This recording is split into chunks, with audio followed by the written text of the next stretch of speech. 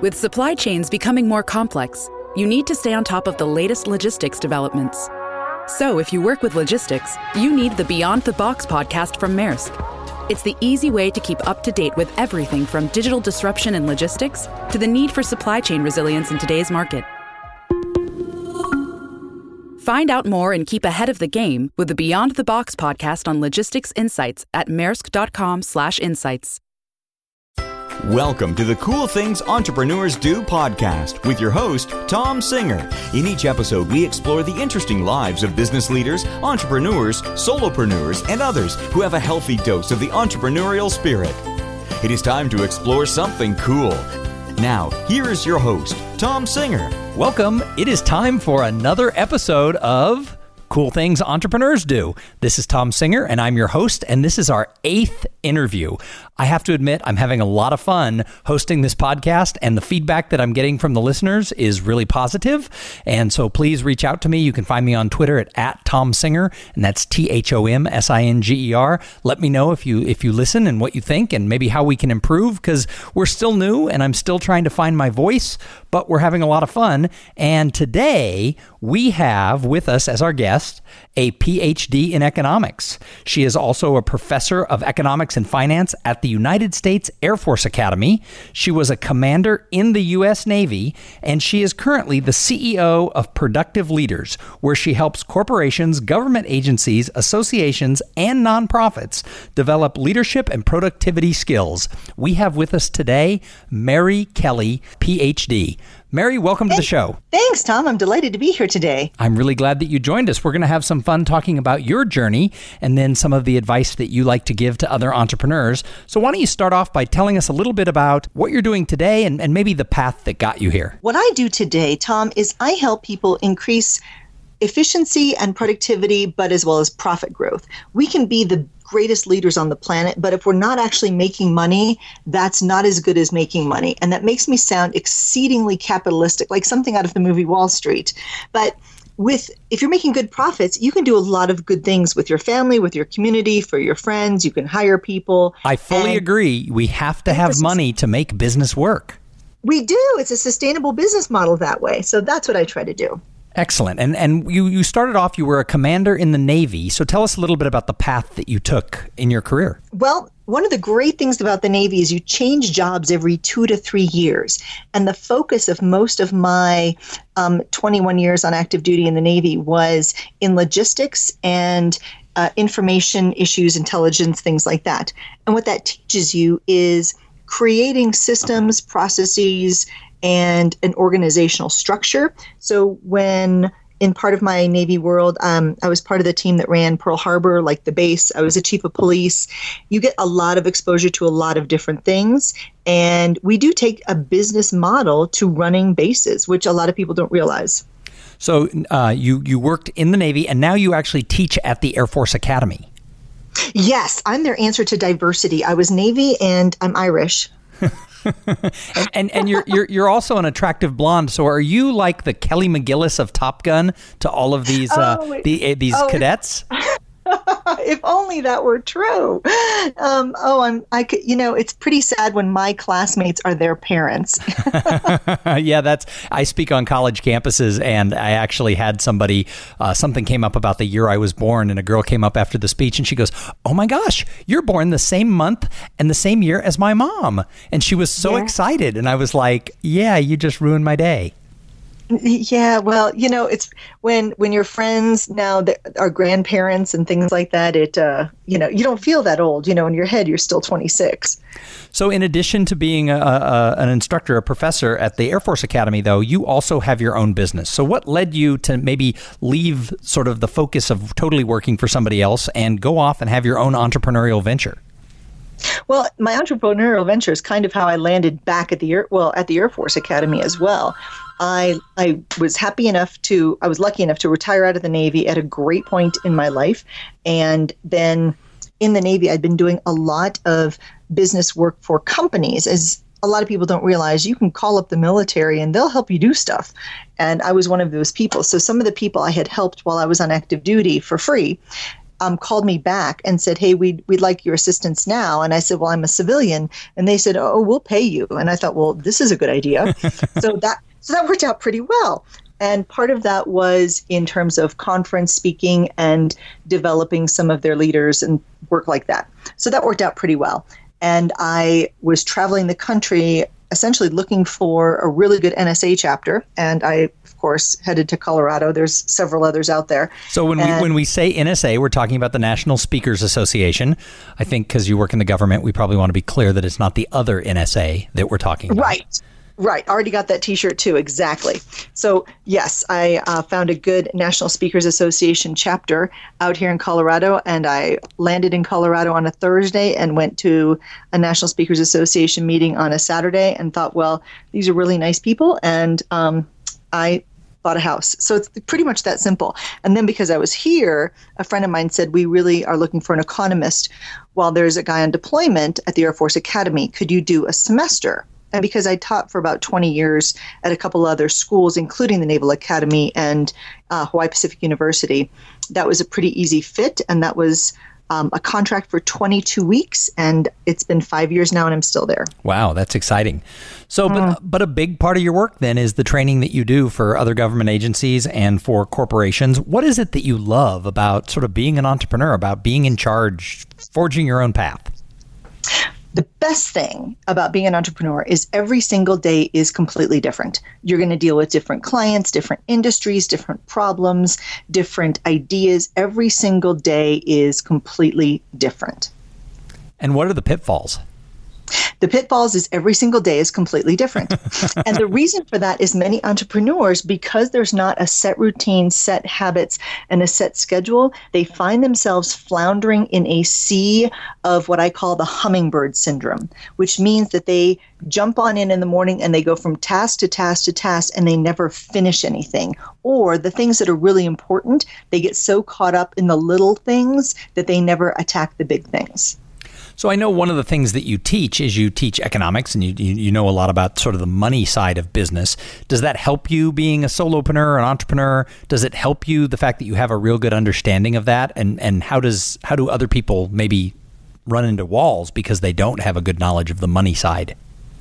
Oh, that's such a terrific question. So I think in some ways it hurts me when I tell people I'm an economist, because then they start to fall asleep really quickly. And that can be difficult at cocktail parties, and they might spill their drink. Not my listeners. They're all wide awake. They said, wow, she's an economist. So economists are not nearly as dry. Well, yes, I can't really say that. There's a lot of dry economists, and you know who you are. I love it because it allows me to look at the business cycle and say, okay, this is where we're sort of going. Here are leading and lagging indicators. I love reading the Wall Street Journal. I love reading The Economist, of course, and it allows me to stay current on what's happening in a lot of different industries. So I think that's really helpful. In running my own business, I pay attention to the numbers because, Tom, you would not believe how many small business owners, and I'm talking everything from people who run hair salons to lawyers to, the mom and pop store down the street to, home-based businesses. They have no idea whether or not they're making a profit. So one of the things I developed for me, and I share this with all my friends, it's a profit and loss statement that all small businesses can use. And it's on my website, by the way. It's a free download. But a lot of people get into QuickBooks, and it's so overwhelming that they don't use it. So this takes us back to a good old-fashioned Excel spreadsheet, which can work for a lot of businesses. I use Excel for, I still keep lists on it and some of my contacts in it. We sometimes get caught up in all the technology and we think, oh, this is new and cool. Doesn't mean it's better. And as you know, I love technology and I love cool and new and all that. And sometimes technology is not right at your fingertips when you need it. And sometimes, printing out that one Excel spreadsheet for the month and making sure you put all your expenses in there and putting it on your corkboard, that's going to get done. Whereas if you say, oh, I need to update it on my computer, I'll do that every Friday, you forget things and stuff just doesn't happen. So information and technology is great, but if you're not actually using it, you have to go with whatever works for you. So you've seen some small businesses sort of hit the wall because of not properly paying attention to the money side. Have you seen some of them then succeed because they learn how to simply look at their P&L? Oh, absolutely. Absolutely. So in economics, there's something called a break-even point. And there's that moment when your revenues exceed your costs. You're making money. But then there comes a second, sometimes break-even point when people expand beyond their capability. So here, think about a restaurant, your favorite mom and pop restaurant, where maybe dad's the chef and mom is kind of the hostess and everybody knows everybody. And maybe it only seats about 15, 20 people. And they are always busy and always thriving. And then they decide they're going to expand. They're going to move into the space next door. And now all of a sudden they have to hire people to bus tables. They have to hire another chef. They have to hire second shifts. They've had this huge outlay of expansion with new rent, new tables. This is called menu cost, the cost of expanding. And all of a sudden, the place isn't crowded anymore. And all of a sudden, the food's not as good. And all of a sudden, the prices are higher, and then they go out of business. They have expanded beyond their second break-even point. What I mean by that is many times people think, well, if I sell more of something, that means more profit. But that's not always true. If you expand to a certain point, you can actually expand beyond your second break-even point, and you expand into a loss. And here's the scary thing. Many businesses don't look at that except for once a year when they review their taxes with their accountant. Well, and I've talked to some of my other guests that we've had on the show, and they said one of the big problems is everybody also thinks not so much even of break even, but when they're starting out their startup costs, they think I have to have everything. I need an expensive website. For our friends who are speakers, they think, oh, I need a very highly produced video. And they spend all this money up front thinking they have to have all these things without really taking into effect that you sort of have to have cash coming in order to pay for them, either now or later. And so paying attention to the money is something that sometimes we get excited about the job or the product or the service, and we lose sight of that. That's exactly right. And I know that for many entrepreneurs, they know there's going to be a lot of startup costs. Here's the scary thing, Tom. Many people never create their budget for starting their small business or even continuing their small business. So one of the first things I ask my entrepreneur buddies is, hey, let me see your budget, your plan, your spending plan. And sometimes I get a lot of people scratching their head and they say, well, I was going to get around to doing that. Yeah, that's probably a good place to start if you want to be an entrepreneur. And then I ask them the other question, which is, where's your business plan? And again, sometimes I get the deer in the headlights. Well, I was going to get around to doing that. Or they say, well, because I don't need a loan, I really don't think I need a business plan. Well, and that leads us into sort of this next question I was going to ask you is, what advice do you have? And you've already given a lot of great advice, but what advice do you have for someone who says, I feel like I'm just going through the motions in my job, and they wake up every day and they want to hit the snooze bar 22 times and they think, I want to be like Mary. I want to work for myself. What advice do you give them? Well, Mary I was sitting on a plane, Tom, and I was coming back, and a lady next to me said, so how's your day? And it was one of those days where the day before I'd gotten on a plane at 5 o'clock in the morning, which meant leaving for the airport 2 hours before then. So I'd been up since 1 o'clock the day before, got into a city, worked all that day, hopped on a plane the night before, went to another city, arrived at 1 o'clock in the morning, got 3 hours of sleep, got up that morning, you know the drill, got up that day, did a job, was flying home that night to change clothes, swap suitcases, and do some work back in town the next day. And I said, well, this is about my 7th plane in 3 days. And the lady says, oh my goodness, who is your boss? Yeah, you should fire that boss. I said, me. And it was kind of funny because, we would never do that to someone else. But when it's your business, you look at a schedule and you go, okay, I can get through this week or I can get through these days. And the reality is most entrepreneurs work 80 hours a week easily. Oh, and sure. I grew up in an entrepreneurial family. So this wasn't a surprise to me, but a lot of entrepreneurs think, as soon as I work for myself, it's sitting at home, watching, doing some work with the TV on, petting the dog, having long lunches with my friends, going to go see Tom, eat some barbecue. And that's not it. It winds up being long hours, late nights. You're always thinking about your marketing plan, your next strategy, your next client, all those things. And if you let it, it will be completely consuming. Your life gets completely out of balance. I'm the first one to say, I fly in and out of that zone all the time. But the good part about it is you do get to control who you work with, how you want to work, how you want to structure it. And that's what's great. Well, and, I think that whether you're, doing speaking and training or really any type of entrepreneur, from the outside looking in, you are right. It looks glamorous. People think, wow, I want to have that lifestyle.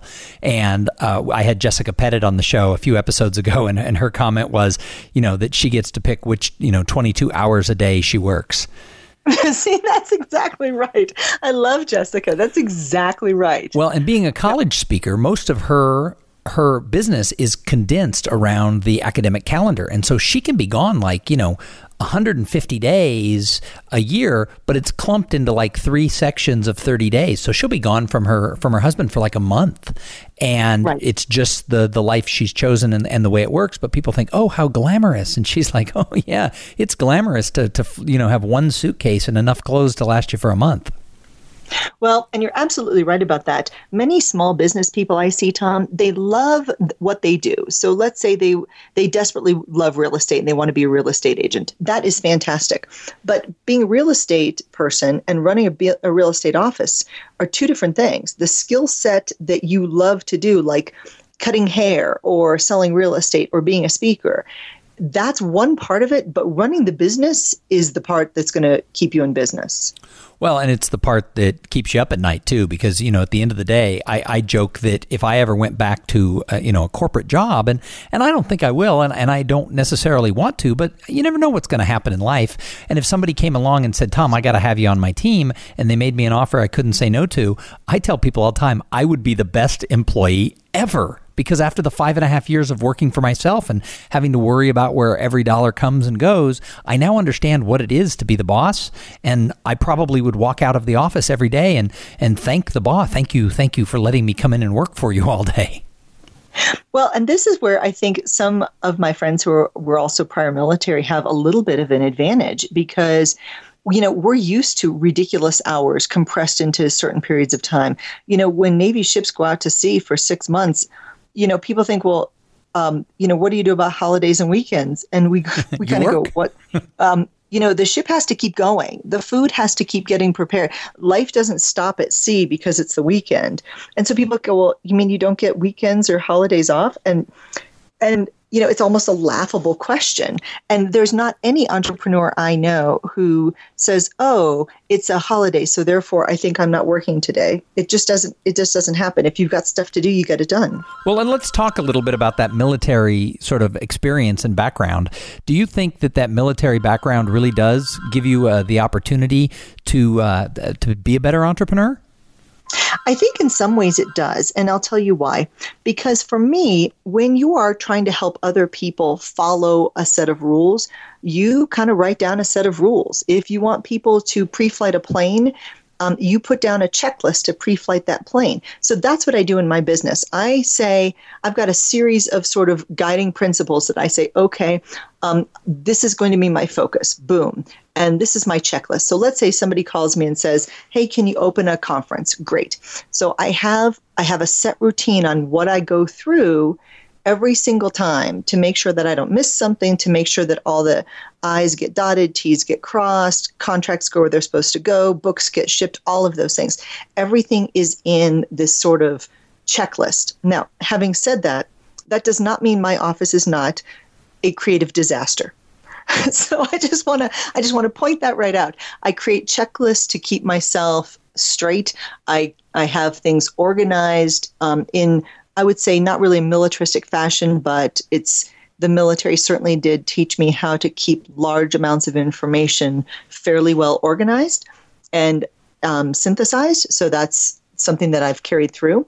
And then the other part of it is, you're just used to not having those.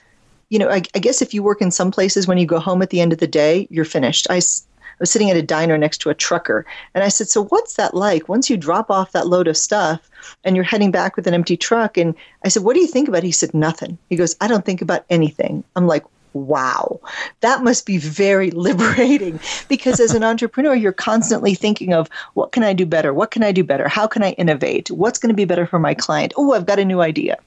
And I think because in the military, you're always thinking about your job, and there's not really those lines between your personal and professional life when you're living in the field or living on a ship. I think that translates easily into the entrepreneurial lifestyle.